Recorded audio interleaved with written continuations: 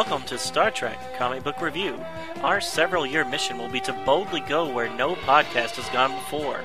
We will be reviewing every Star Trek comic book ever published. These stories have been released by Gold Key, Marvel, DC, Malibu, Wildstorm, Tokyo Press, IDW, and others. Star Trek and all that the Star Trek universe contains is copyrighted by CBS Studios, Inc. Hello and welcome to Star Trek Comic Book Review with Donovan and Ken. Episode number 274, recorded September 17th, 2017. So I was looking at the cover dates. We're going back in time exactly 7 years ago to finish off Burden of Knowledge miniseries, because number 4 came out in September of 2010. Oh, did it? Okay. Yep. And then we're going back even further in time to Star Trek Year 4, which came out in August, July, and September of 2017. So we're reading them a little out of order, but they're also kind of old. Okay, cool. And it's interesting seeing the Year 4 ones, because it really is Year 4. It seems like it's taking place either at the same time or after the animated series, because you see Arix and Maress, exactly. I'm thinking that it takes place during, because I think the animated series is also Year 4. Yeah, but okay, so that was on for a full year. It was on 2 years, so 2 it's years, actually okay. 4 and 5. Oh, wow, okay. So I guess it has to be. Cool. That's the only way we can make that 5-year thing make sense. Well, that works. So yeah, so both of these series are kind of in the same time frame. Original series. Burden of Knowledge isn't necessarily given a date that I know of, but I'm assuming it's kind of in the same area. Because is Arix in Burden of Knowledge? He was, wasn't he? I think he was. So this is both Year 4. Okay. Anyways, good stuff. So last week we did 1 through 3, and we had this big, it was like basically 3 one-offs, and then come to find out that maybe they were connected, or at least a little connected, in that we had a big reveal at the end of issue 3 where there was an extra Thompson. Exactly, Crewman Thompson. Lieutenant Thompson. Is it Lieutenant or Ensign? I thought it was Lieutenant. I think I call him Ensign. Whoops. But anyways, in the first issue of the miniseries, he was severely injured, and he was brought back to life by these aliens. And now, come to find out, maybe there's more than one of him. So, is it related to that injury? Exactly. We don't know yet, but we don't know. But we do. We find out all in this issue. So, all right. Any other housekeeping stuff, Ken? No. All right. Well, then I'll just jump into it. Burden of Knowledge, again, came out September of 2010. Issue 4 of it did. Written by Scott and David Tipton. Art by Frederica Manfredi. Ink assist by Nicola Zani. Colors by Andrea Pierroni and Arena Florin. Color assist by Clara Sinarbro. Letters by Robbie Robbins, and edits by Scott Dunbar. So from what I can tell, there's 2 covers. The first cover shows, to the left down the page, there's a DNA double helix looking icon.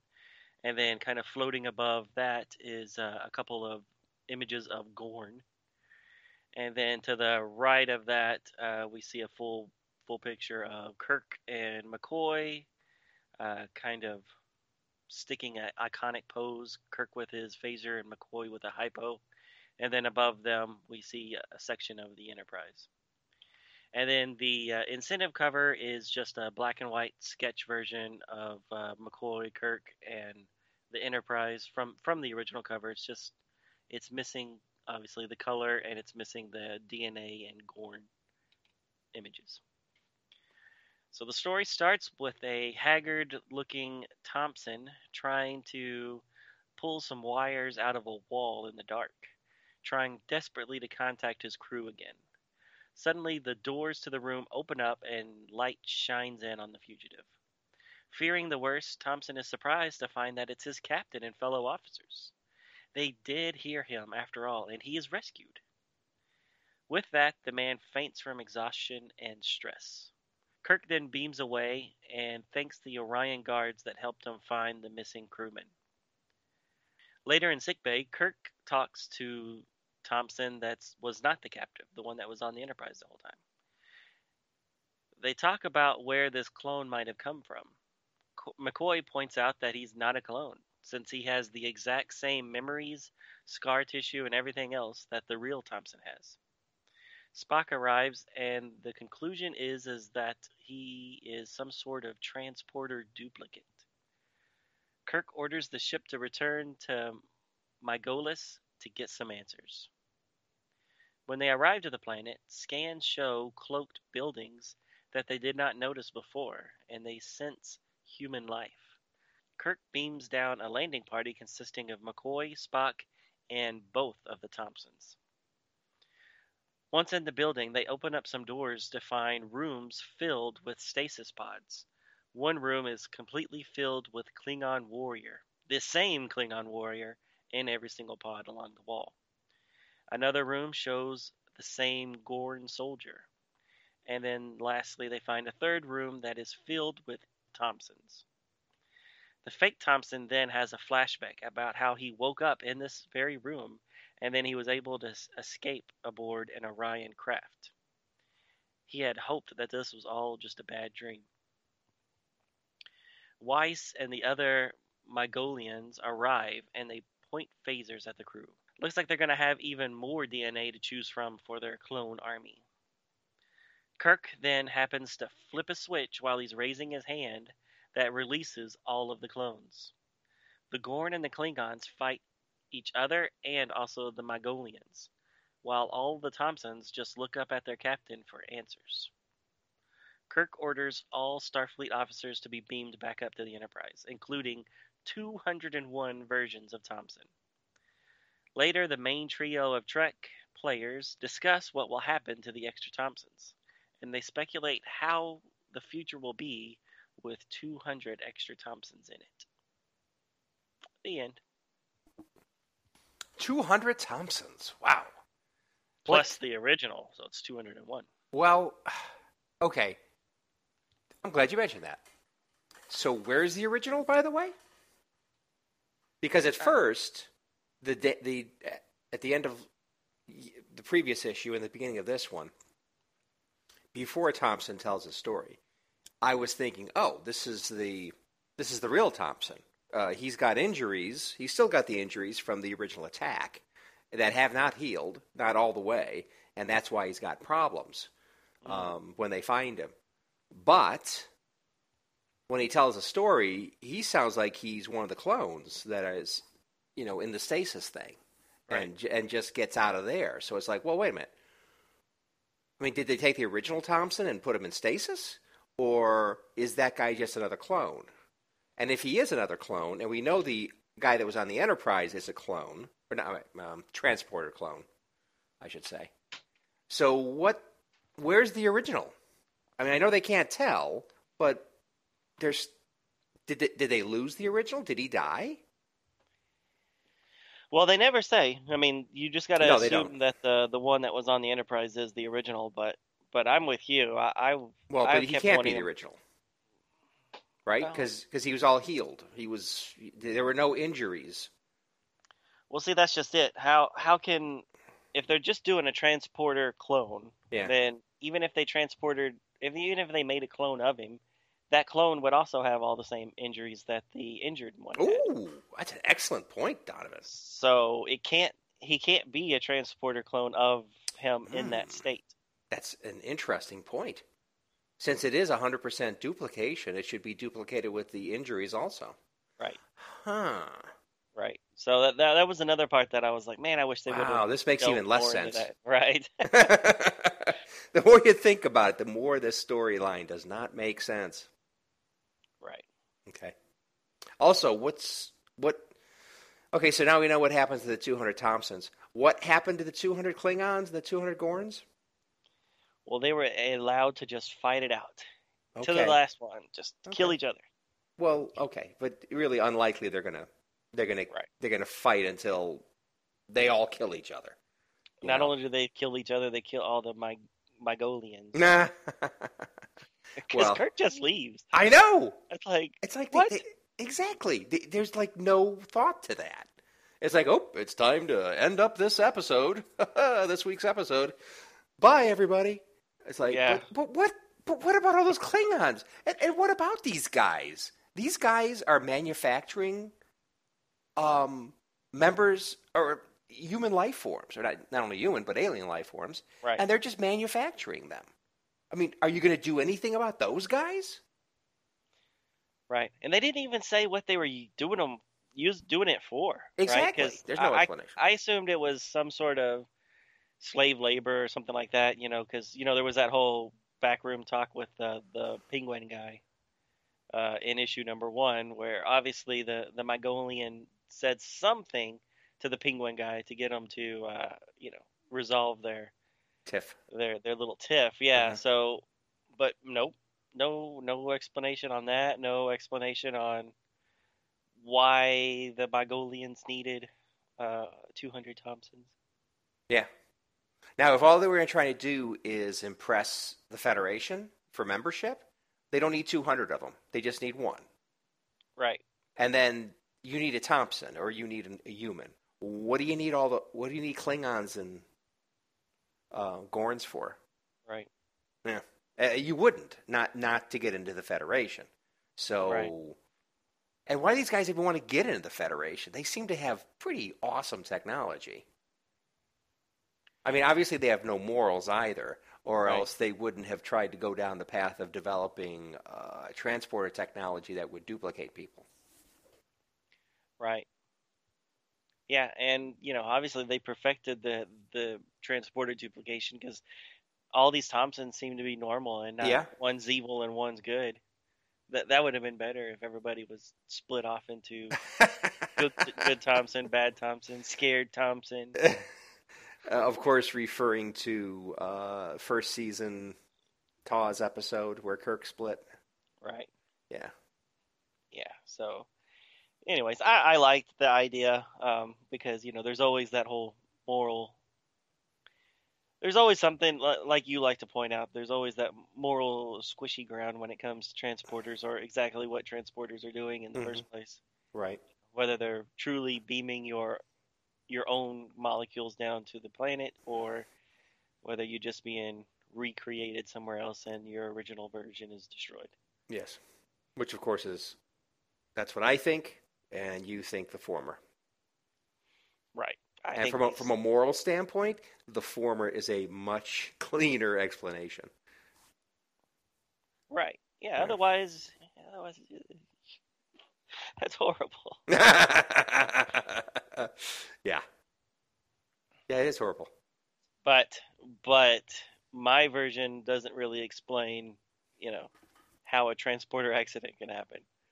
So if they're truly only sending your own molecules to another place, Mhm. then how can there be a surplus of those exact same molecules to make a Thomas Riker or an evil Kirk? Yeah. So yeah. Yep. Anyway. But anyways, I liked. I wish they would have delved more into that, in the story, and I wish they would have. Because even the quote unquote real Thompson, he's like, hey, I just want you to remember, I'm the real one. And I kept waiting for that shoe to drop to find out that, But he's oh, probably no, not you're the real one. right.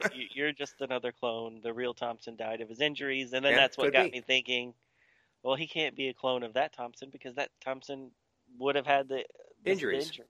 Exactly. Very So- good. Yes, very good. So the whole thing doesn't make any sense. Perfect. So maybe they have one of those little rays that speeds up time, like they had in the Orville, Star Trek Orville. That's Uh-huh. canon, right? Canon for the Orville, which is not the same thing. That's not the Federation. Right. Although it sure looks like it, doesn't it? Man, that I loved that show. You I- loved I- it? I loved the look of it Yes, and I the love the look of it. premise of it. I'm waiting for more episodes to really hook me on, the comedy aspect of it, because I think the trailers gave away too much of the first couple episodes. But Yeah, I'm hopeful. yeah. I enjoyed it, but I think they need some tuning up to do. Because the look is wonderful. All that stuff should stay just the way it is. I like the look of the Orville, the ship itself. But the storytelling is very true to to Star Trek. You've referred to it as a typical next gen episode, and yes, but there's just something a little off about it. Where at the end I was thinking, that's good, but it just seems to be something missing here, or something a little not right. Anyway, I think as they make these, hopefully they'll be tuning out whatever I'm not liking. And my wife, she just thought it was awful. Oh, really? She's never going to watch it again. And it was like, I do not have that reaction at all. But this definitely could be better. Well, does she like the kind of adult humor kind of thing that, like in Family Guy and things like that? Oh yeah, we love Family Guy. Okay. Although we're a little sick of it. Right. That was the one thing that is taking me a little to get used to is I unfortunately watched it with the kids. I won't probably let them watch the rest of them until they're a little older, because it was a little raunchy at times. But Yeah. But I mean, I don't know. Hopefully, it won't take a whole season like Next Generation took a whole season to kind of get their feet on the ground. Right. Yep. So hopefully, I'm willing to give them as much time as they need to get it work. Yes, but Will Fox. Yeah, right. Well, how did it do ratings wise? I have no idea. Yeah, me either. I have no idea. But it's really, yeah. That's just an indication. The original Battlestar Galactica did great in ratings, and then it started to fall off precipitously as time went on. So initial ratings they're not always the best indicator, but at least they're an indicator of whether people were tuning in the first place. Right. Yeah, which we won't get that for Star Trek Discovery, because it'll only have that initial ratings, and then the rest will all just be streaming data. Right. Which, yeah, I don't know how they do that kind of Nielsen thing with streaming, but I'm sure there's some way of measuring that. Of course, there has to be. Yeah. The number of, from a technology standpoint, it's a point-to-point streaming, so you definitely should be able to keep track of that. Right. We'll see. Yes. But let's just, it's been a good month for Star Trek. Oh, it's been a great Star month. Trek spin-off type stuff. Exactly. And what a great new season of 2017, TV season. We got 2 Star Trekian TV series, so wonderful. Right. Wonderful. I just hope that they're both wonderful. Yeah. To be honest, I'm really looking forward to Discovery. I'm digging the look. I like the purple Klingons for some reason. Oh, you do? I do. Yeah. Well, they're different colors, right? They're not all purple. Right. Yeah. But the main one, he seems to be dark black or purple. Right. Yeah. Okay. Yeah. I just have to see how they're doing stuff.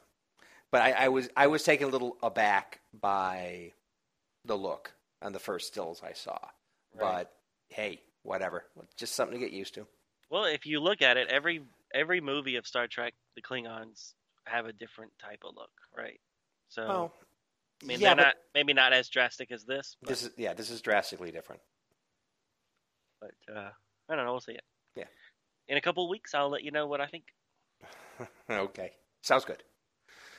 Okay. All right. What else you got about this one? I don't.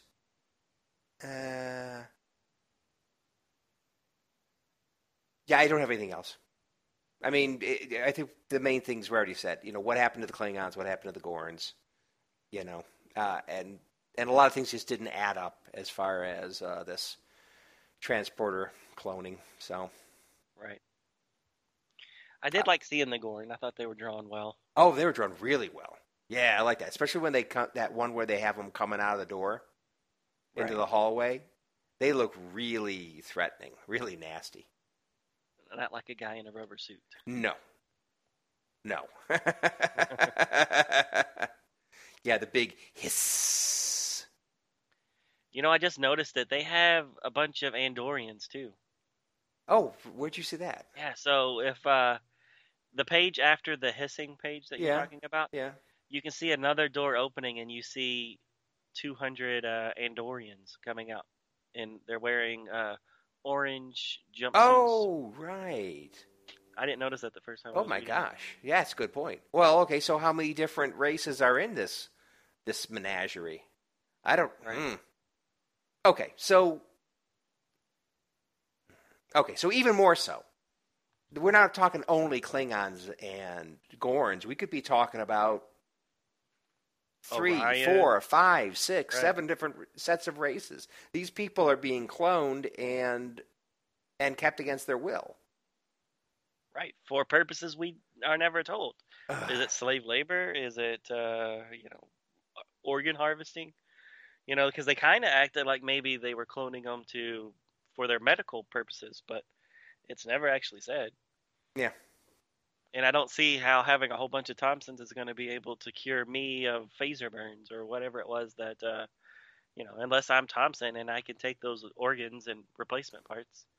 It doesn't help me very much. Yeah. Being a non-Thompson. Yeah. Too many questions unanswered. Too many questions, and they're just flying off to the next episode. I'm not crazy about that. And unfortunately, I think we see similar kinds of things going on in the Year 4 episodes too. Stories. Right. Yeah, it would be cool if they did a one-off Next Generation where, you have 200 old Thompsons in the future. Nah! They're all vying for the same jobs and things like that.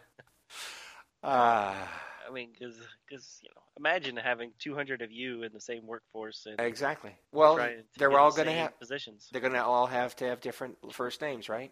All right. It's true. It could only be like Thomas and Will. Right. You got a lot more names to figure out, but there you go. That's true. All right. Shall we move on to Year 4? Let's do that. Okay, so Year 4, was there 6 issues? 7 issues? 6 issues, right? 6 issues, yeah. Okay. So this is the first one.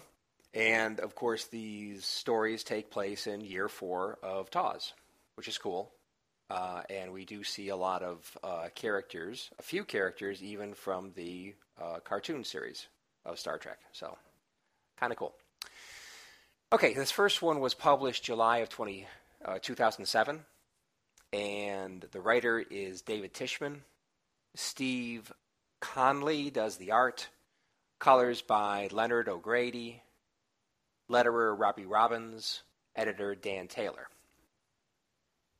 Okay, so we got 3 covers. The first one is apparently meant to be kind of like a retro gold key, have a gold key kind of retro feel to it. At least that's what the description says that I read about it. The Enterprise, it shows the Enterprise cutting across from the lower left to the upper right, little diagonal breakage of the splitting the cover into 2 halves. In the upper left-hand quadrant, we see that Kirk is there with a phaser in hand, and he's looking a bit more beefy and square-jawed than normal. Very heroic. In the lower bottom, we have Uhura, Scotty, Chekhov, and Sulu, and they are all on the bridge and crammed into the right center of the cover. And then at the very bottom, we have Spock and Dr. McCoy that look like they're very busy doing things. The cover's by Joe Caroni. Cover B features the top 4 characters in all of TOS: Kirk, Spock, McCoy, and the Enterprise. The humans are all holding gadgets. McCoy has his trusty hypo, Spock his illuminating sciences tricorder, and Kirk is holding his phaser Type 2 at the ready. The Enterprise is blasting forward from a glowing Starfleet swoosh. The retailer incentive cover presents the same cover as cover B, but this version is all black and white. and they're all by Joe Caroni. Busy man. While cruising the wilds of the Alpha Quadrant, the good ship Enterprise and crew come upon a large mass dead ahead. Spock reports it's made up of 46 planets and moons in a synchronous orbit. An orbit around what? While continuously drinking from a blue cup, Captain Kirk orders a closer look at the system. As they pass close by, they can see the planets are linked together by what appears to be beams of light that, together with the planets, make up a structure that looks reminiscent of a double helix.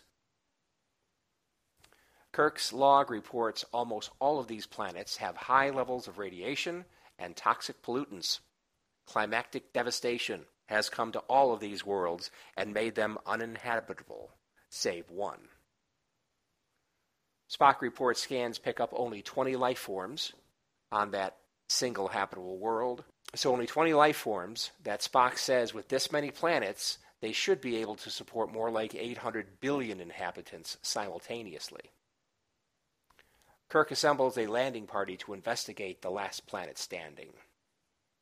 Not long after they beam down to an open patio on a tall building in a forest of skyscrapers, they are accosted by a middle-aged humanoid who knows Kirk's name and rank. He welcomes them to the Strand and introduces himself as Othello Beck. McCoy recognizes the name as one of the greatest medical minds of their time. Kirk posts their lone red shirt at the entrance while the rest of them enter the building. Kirk asks why Dr. Beck referred to the place as the Strand. Beck explains the planetary collective was created by a technologically advanced race 1,000 years ago that was unfortunately socially aggressive. They destroyed themselves, but left something behind. Dr. Beck calls it the greatest laboratory in the galaxy, but before he explains further, he introduces the beautiful white-haired human-looking woman with a big horn growing out of her head named Una. Dr. Beck says of all the Benai he has created, she is his favorite. As he says that, the lone redshirt is attacked by a werewolf-looking creature that slices open the security man's throat. Kirk hears the scream, and they all run to his aid. Kirk shoots the werewolf, and McCoy does his moneymaker line. "He's dead, Jim." Dr. Beck says he tried to suppress the predatory genes, but Kirk angrily says that won't bring back his crewmen, damn it. But his mood shifts quickly after Scotty is instructed to bring Spock and Alonzo, the red shirt, back up to the ship, and the lovely Una offers to show him to his quarters. If you know what I mean. Meanwhile, Dr. McCoy and Dr. Beck are working together in a lab. Beck explains how he came to be on the Strand by way of Bajor. Beck makes it very clear to McCoy that he will not be sharing any of the Strand's secrets with the Federation until he is good and ready. He states serums he has already developed from what he has learned for sun plague and Centauri shingles. Then he turns the conversation to ask about the Enterprise. Meanwhile, back on the ship, Spock is researching Dr. Beck and not liking what he is seeing. Early in his career, he was the recipient of the Phlox Prize, for medicine, but more recently he has made questionable, even illegal decisions in his quest for the next big medical cure, a cure for Logan's disease. Meanwhile, Kirk is getting out of bed and putting his boots on. Why was his boots off? The other side of the bed is empty, but appears that it might have been recently occupied. Kirk takes a late-night stroll and spots two lab workers talking about work with a very testy Dr. Beck. Kirk enters the room they came out of and finds paperwork concerning Logan's disease. He also finds a pale and sickly Vulcan woman in a fancy medical bed. She asks Kirk to kill her. Apparently she's in quite a lot of pain. Before he can reply, he is hit over the head with a desk statue by Una. Back in the lab, Beck and McCoy are working. A lab worker accidentally breaks a beaker containing blue liquid. Beck angrily tells the worker he has ruined 3 months' worth of work. He pulls a pistol and shoots the worker. As McCoy is trying to help the cadaver, Beck says not to meddle in his affairs. It won't be good for your health. Back on the Enterprise, the red alert is sounded. Nuclear missiles have been launched from several of the planets directly at the ship. Sulu and Arix take evasive maneuvers on Spock's orders and fire phasers. The threat neutralized for now, Spock orders a course away from the Strand. He thinks the captain and the doctor are still alive, but best to plan the counterattack from a safe distance. Back on the Strand, Kirk and McCoy find themselves in a cell, with their equipment out of reach on a desk on the other side of a locked door. Kirk pulls a Phaser 1 from his boot and blasts the door open. After they retrieve their equipment, they are off. They enter a room that reeks of death. In it, all the Benai are dead, with smoking holes in their chests. Finally, he finds Una and Dr. Beck, likewise with smoking holes in their chests. Everyone's dead. A mysterious voiceover says he had tried to save his wife's life for so long.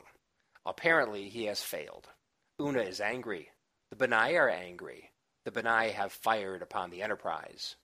This all must end. All of it! Kirk and Spock beam back to the ship. Later, as they depart the Strand, they sum things up around the con, saying that Dr. Beck tried and failed to reverse the effects of his wife's Logan's disease. It drove him mad and sentenced her to years of unbearable pain. Starfleet has begun its investigation of the Strand's databanks. Some good may come out of Beck's discoveries yet. The end. So he killed himself, or he killed Una and Una killed him at the same time? Good question. Talk about a rushed ending. It's like they set this thing up as they began writing it as a 2-issue story. And then they said, cut the second issue. So let's just end it quick. Come on. Ideas. Somebody? And they come up with this. Yeah. I wasn't the biggest fan of this part. I think right up until now, I was kind of liking the book. But the ending absolutely was terrible. Right. Yeah, I was very, very disappointed. Yeah. Well, a couple things. They're going back and using TOS tropes a bit too heavily for my liking, but fine, whatever. Like they got the thing. Okay, so there's got to be a hottie, and Kirk has to better. And they're insinuating that's what happened. And I think making Kirk a trope, a James Bond that's always got to, do the nearest hottie. Right. I always hated that. I just didn't think that was necessary at all. I mean, if you got a real relationship with somebody like Edith Keeler, fine. But Carol Marcus, fine. But you got to have this, hottie of the week, and doggone it, Kirk's got a nailer. I hate that. Right. And we'll see that in the next issue too. But although it didn't go as far. Right. Yeah. So I was really confused on the ending. Didn't know who killed who or what. Because there's a lot of people dead in that end. And oh yeah. And so I'm like, he killed everybody and then killed himself, or he saved Una for last and then let her kill him. I don't know. But I think the voiceover, which obviously was Dr. Beck, but where does it come from? I mean, was that a recording?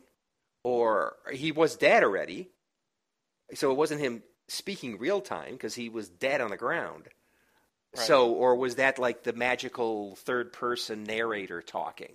And if that is the magical narrator talking to let the audience know then how did everybody else know? I mean, so did he record a suicide note? Is that what that was? An audio suicide note? It's just not clear. But even that, what happened to the wife? Did she die? Oh yeah, they said that. Oh, okay. Which is another convenient thing. I mean, look at how many years she was living with the Logan's disease, and she just so happened to die then? Or was it... Or the Una killer. Exactly, because he did say in his voiceover something about Una being pissed. Right. I mean, she knocks out Kirk, and then maybe she didn't know that the wife was there all this time, and he... Which seems unlikely, but... Right. Yeah, so... I just wish that was a little clearer. I mean... Yeah.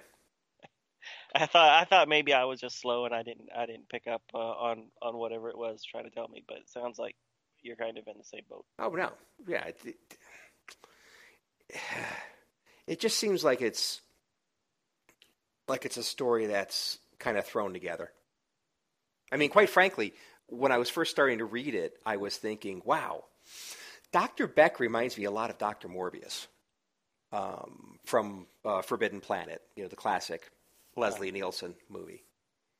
And then I started thinking more, it's like, wow, this whole thing is kind of like a retread of Forbidden Planet. So in Forbidden Planet 2, there was Dr. Morbius instead of Dr. Beck, who found a planet that was loaded with alien advanced technology. And he didn't want to share it with the United Planets. So United Planets in that movie, not the United Federation of Planets.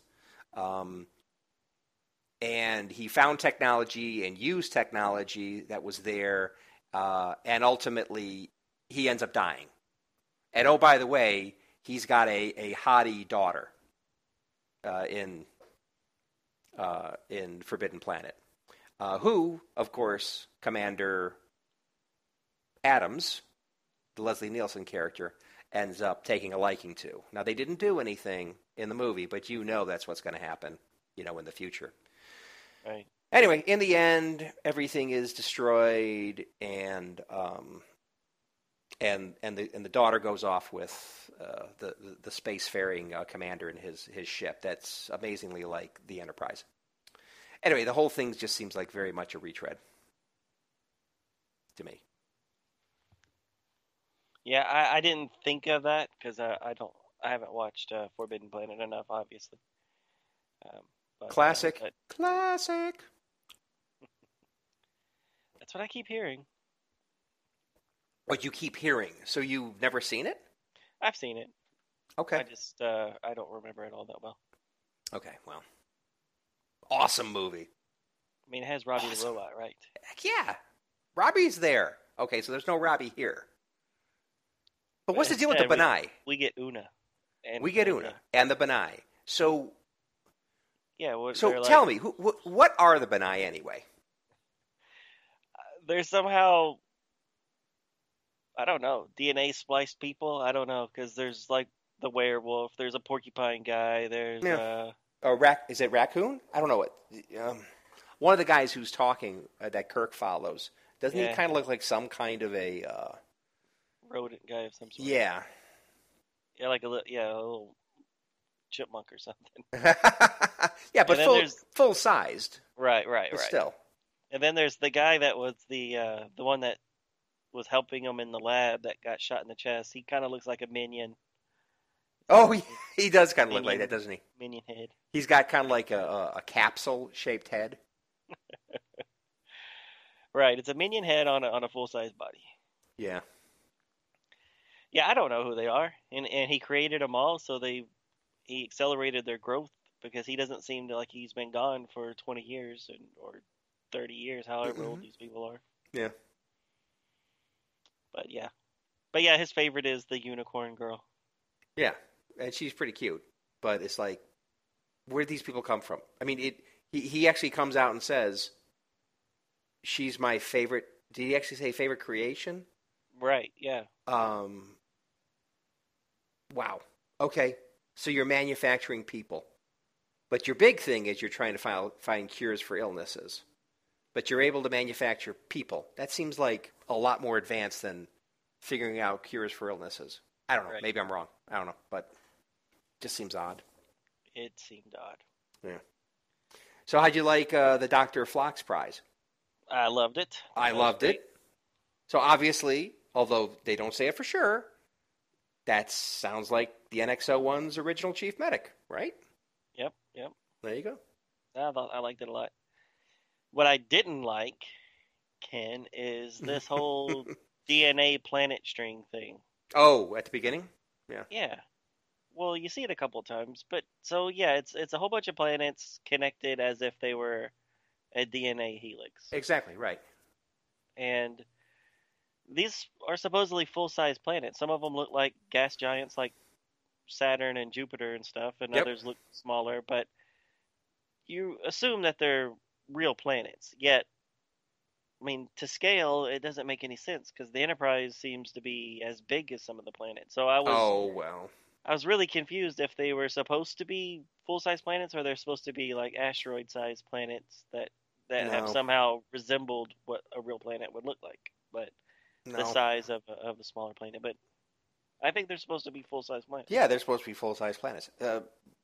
Spock talks about if they weren't all ruined planets, most of them, then they'd be able to support 100 billion people or something. 800 billion people. 800 billion? Okay, fine. Yeah. So, obviously these are full-size planets. But how do they travel around their sun?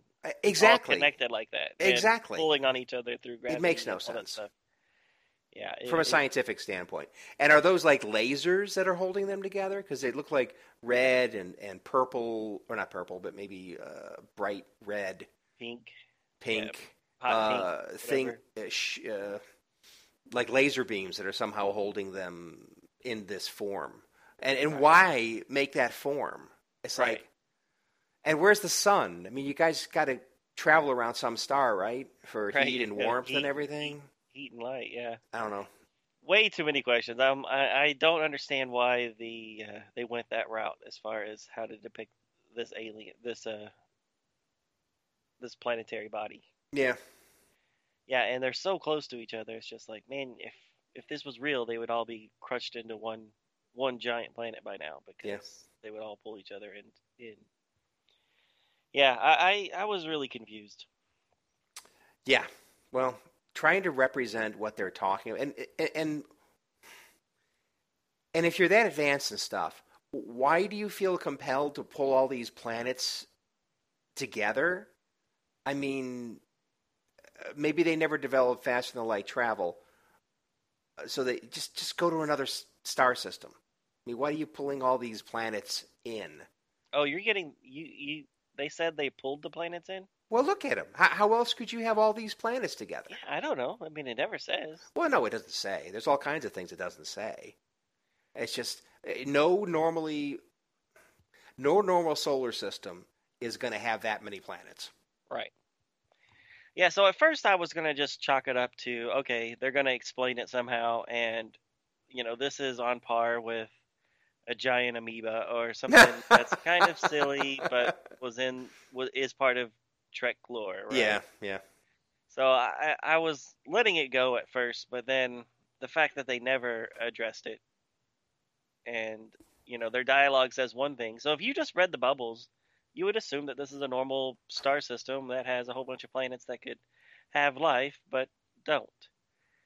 But then they've been ruined. But then you look at the visuals and you're like, why does it look like a DNA? Why are they so small? Why so many questions?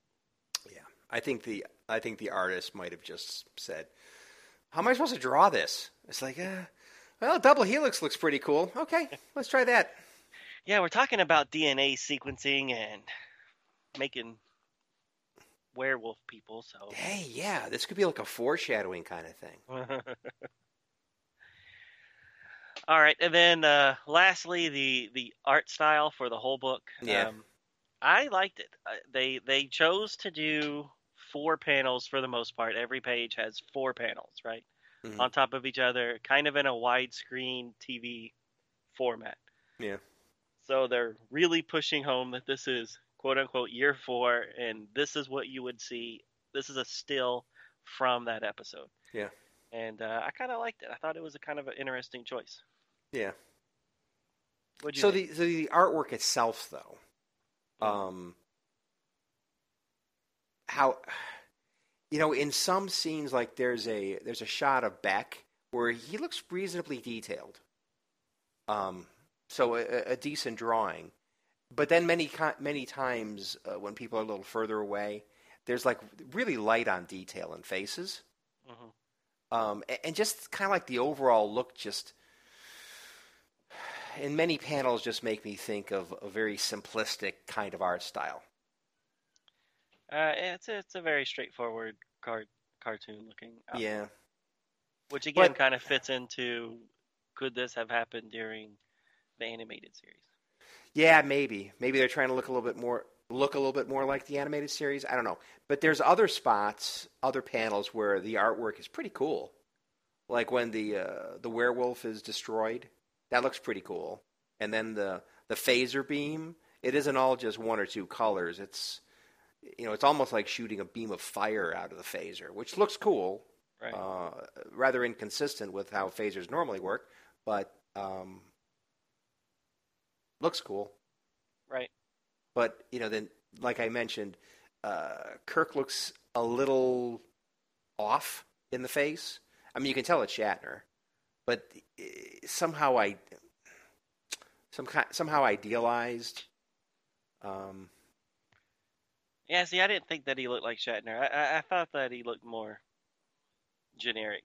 They all kind of like well, you can I agree tell with who they that. are, but they don't look like the actors. Yeah, I Except agree. RX. RX looks exactly like the actor. Yeah, and MRS, although you only see her from a distance, Right. she looks like she did in the comic TV series. Yeah, pretty good. Although and then we'll get into the last one or the second issue next, and my overall feel is they're kind of emphasizing some things that they don't need to emphasize and carry forward from some episodes, TAWS episodes, but they just seem to have a very simplistic kind of like, let's not think about this too much. Let's do an adventure Right. kind of story. Which isn't that kind And of the model for Star Trek, the original series? not as much as these first two issues, in my opinion. Although yes, you're right. In some cases, when the 40 minutes were up, 45, 48, whatever minutes were up, sometimes they did kind of leave situations that seemed like not very well tied up. But Right. these things, oh my God. Right. Yeah. No. I definitely need more explanation on a lot of these. Yeah.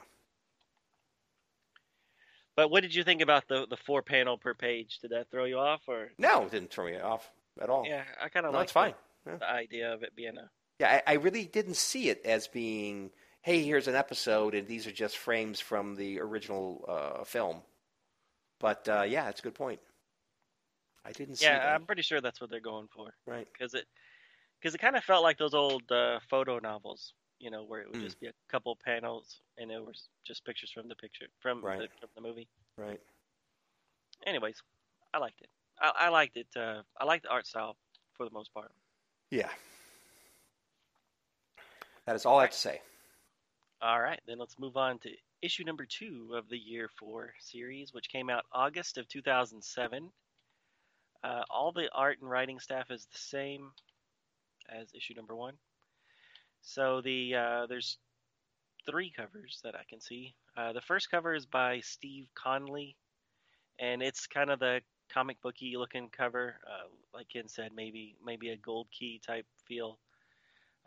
It shows the Enterprise kind of swooshing from the bottom left or the bottom right to the top left, and then above the swoosh we see Spock and McCoy, and then below that we see Kirk. Looks like he's standing on ice crystals or something, and then behind him we see some aliens or humanoid looking aliens dressed up in some warm furs. The second cover shows it's more of a traditional painting. It actually is by Joe Corney, and it just shows Chekhov pointing, Sulu with a gun, Scotty, and then the Enterprise. And then finally, the third cover is the photo cover, and it shows Shatner in his gold tunic.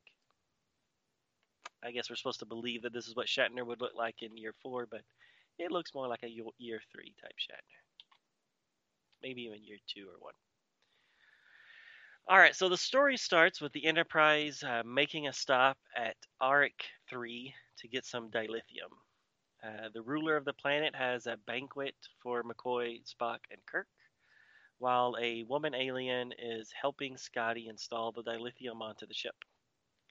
During the banquet, some traditionalists, I guess there's some radicals there on the planet, they do not like that the Federation is now part of the planet's politics, I guess.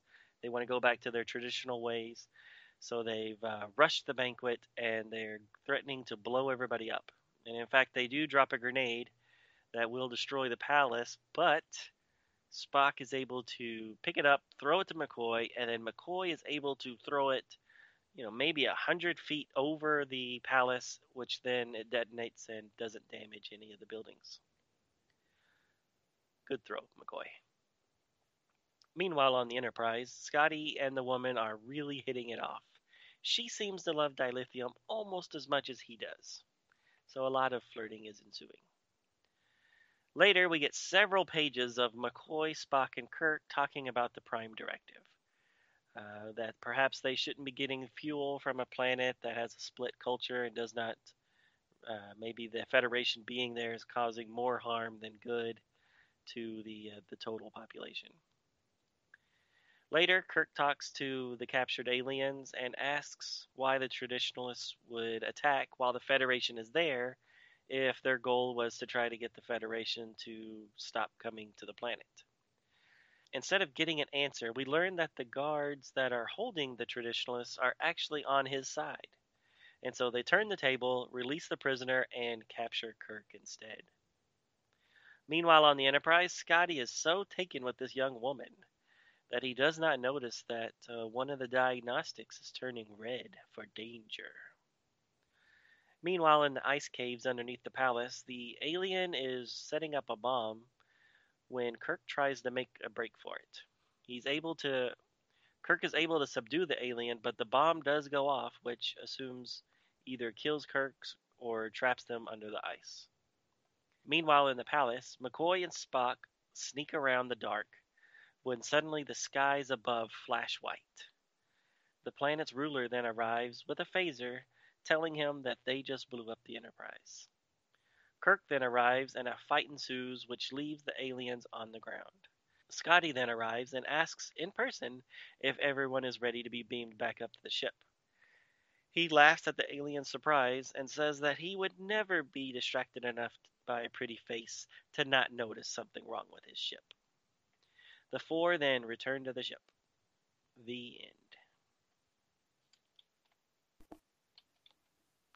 What'd you think of that abrupt? Well, that's okay. And what do they say about why it's fine for them just to leave? Because what you had was a situation where, hey, it's not, the Federation being here is causing problems. We want the dilithium, but there's a moral problem here because now there's a split faction, and these people are violent. They're violently pursuing something they wouldn't be if the Federation wasn't there. And, hey, if we are not here, then the Klingons will probably come. And all that kind of stuff is raised up. It's a very messy situation.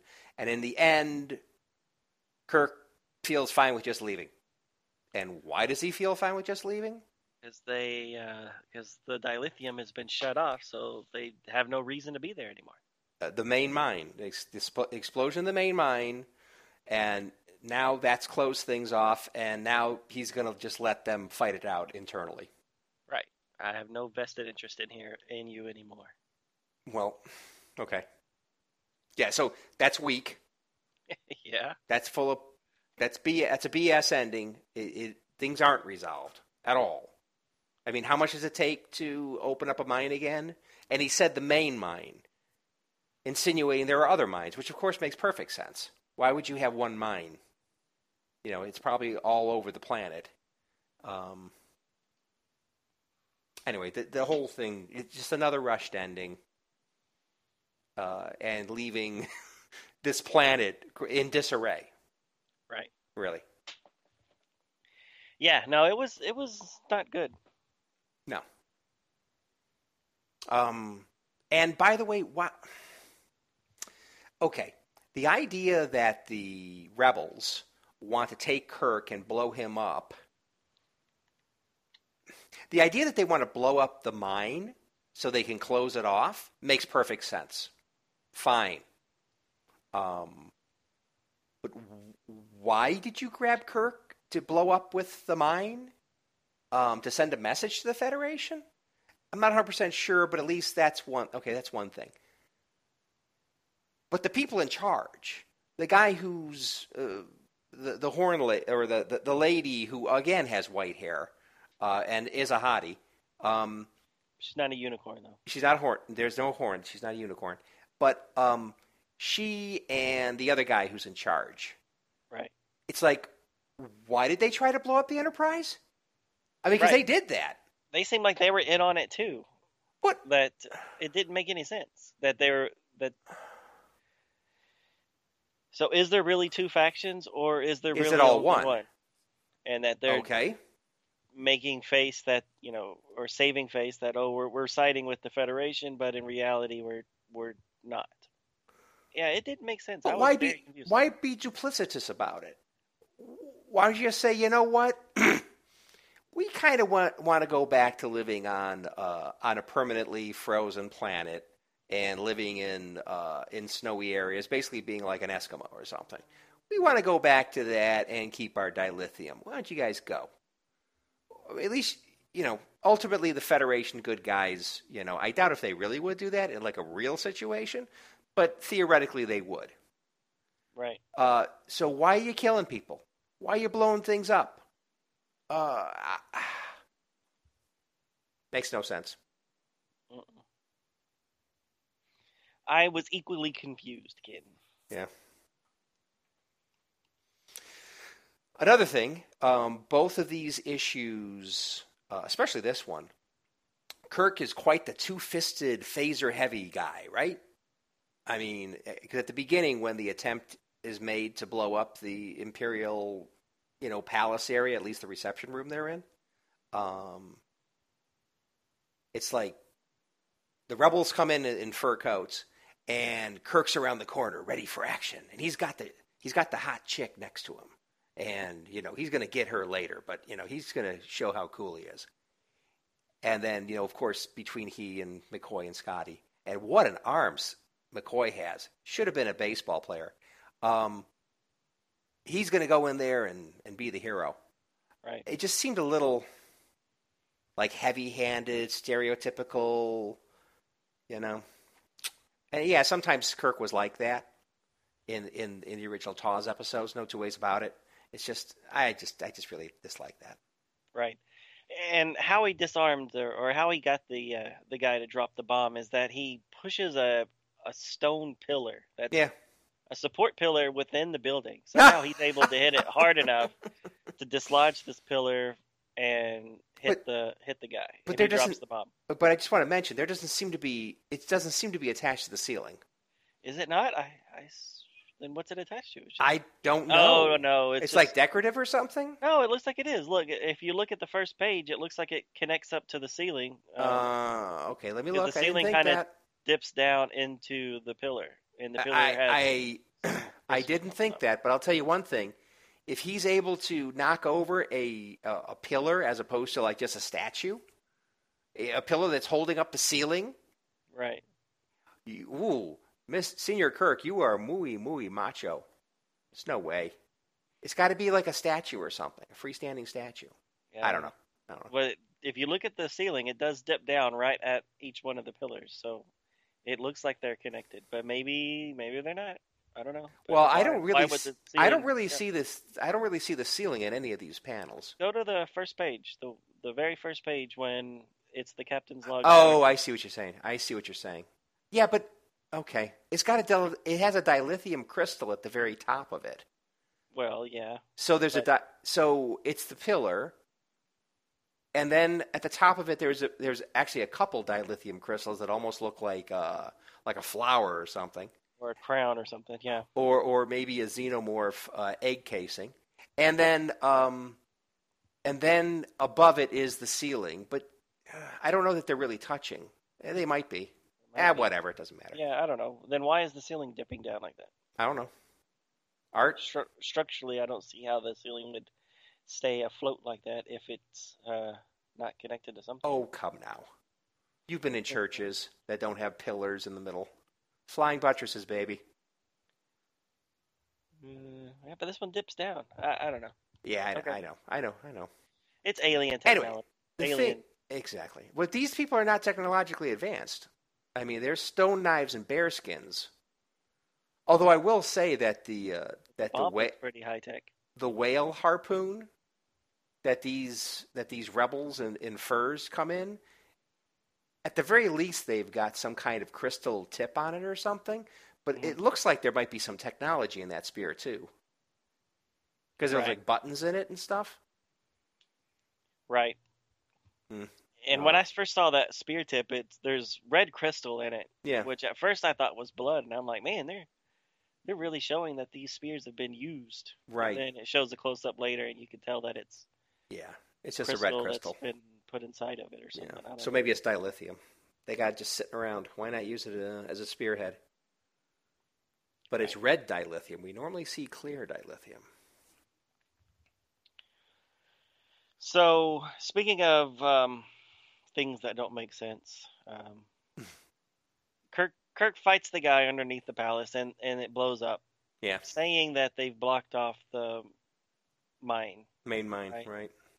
So I guess he was on the other side of it. I don't know, because he just shows up for no reason to have the big fight later. Or to start shooting everybody.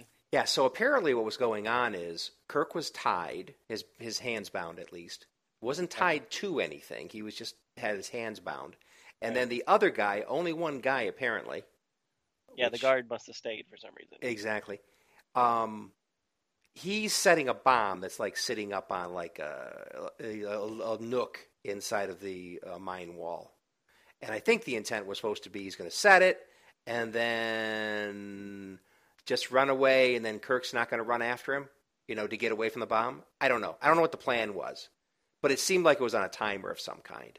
So that guy, the rebel guy, apparently meant to be out of there before it went off. But then Kirk ends up fighting him and getting free. So he must have been on the other side of the cave-in. Right. Magically. And then, when the quote-unquote Enterprise explodes in the heavens, but it's not the Enterprise, what was it? Well, that's just some clever thing Scotty did. Did they blow up a couple photon torpedoes in the atmosphere above the palace to simulate it? I don't know. It seems like they have options. But why? Why would he do that? What did it give him? Except for one panel where McCoy and Spock think that maybe the Enterprise exploded. Yeah.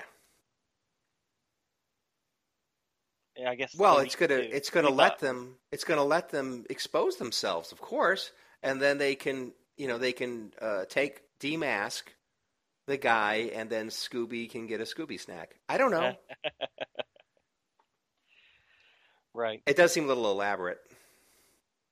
Right, and it didn't make sense. It didn't make sense why the leaders are siding with are doing that in the first place. Yeah, exactly. So confused. Now, mind you, what they did there, they were able to get the leader and then the white-haired lady to go ahead and admit to what they did. But it's like, who cares? It's obvious what you did. Getting an admission really isn't that big a deal. Right. You wouldn't think. She was definitely caught red-handed. Yeah. All right, so can we talk about the elephant in the room?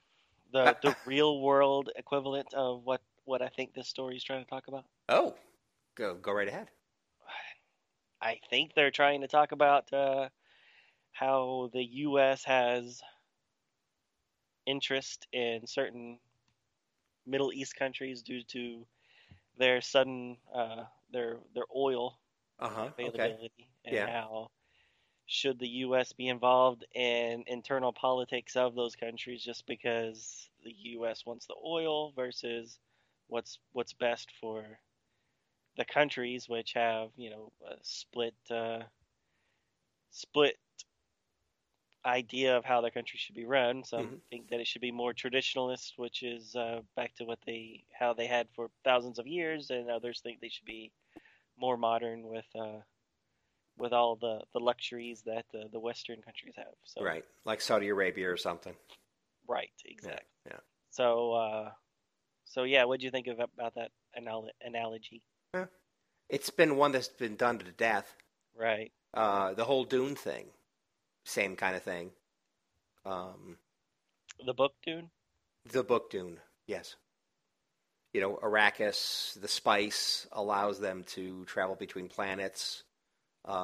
Desert planet, Middle East is deserty. Right, right. It's the same kind of idea, rehash.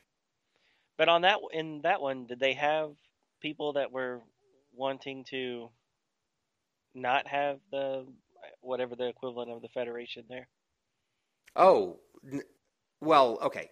Yes, the Fremen didn't want them there. Okay. But the thing is, there wasn't any split because in Dune, there was no, there was no, hey, let's bribe the locals. No, they just took over and just Oh, started okay. grabbing the spice, and so that end of it wasn't in it. There was no like split between the different factions within the Fremen. It was all, we're just taking everything. You guys just stay underground and stay out of our way. Nice. Nice. Anyways, I don't know. I thought it was a little heavy-handed in this one, Yeah. but I don't know. But some people aren't as old as us, Ken. So maybe for them it was a A first thing revelation. they've been exposed to, and it's very fitting with Star Trek. Star Trek always takes or used to take racial issues or whatever and kind of turn it on its head and make Yeah. you look at it a little different. So Right. Discuss the problem. it was definitely fitting in the theme of this could be an Hmm. episode of the show. Yep. Well, well, in some ways,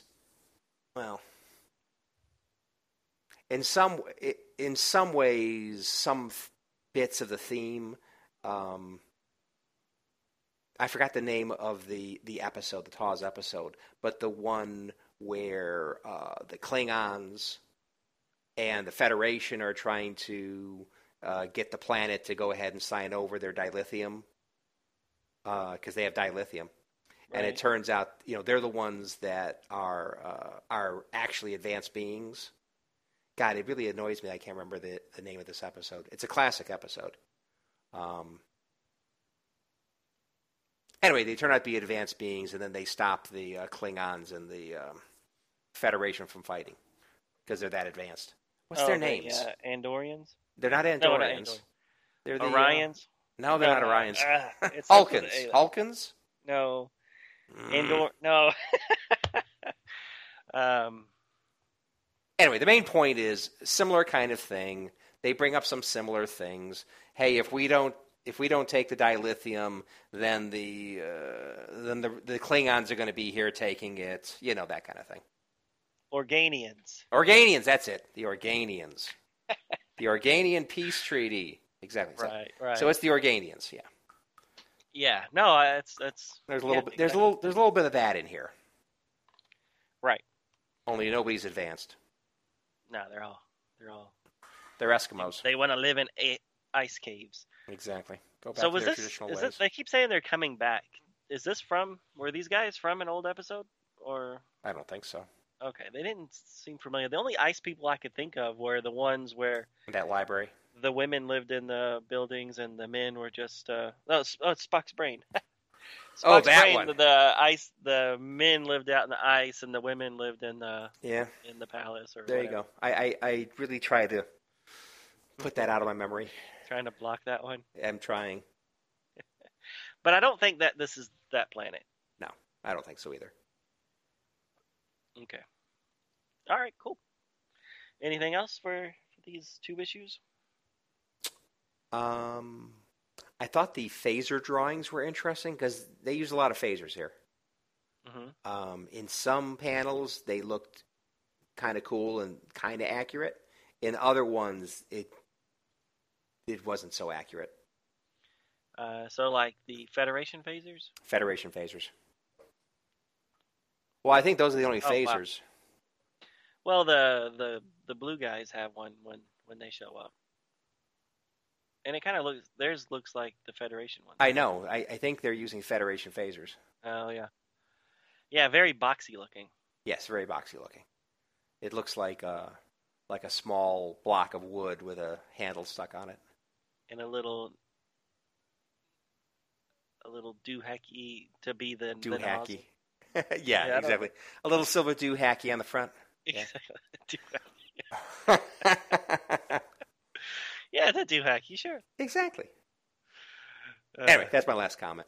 Yeah, these are fine so far. Just you just have to go into it with the proper expectations.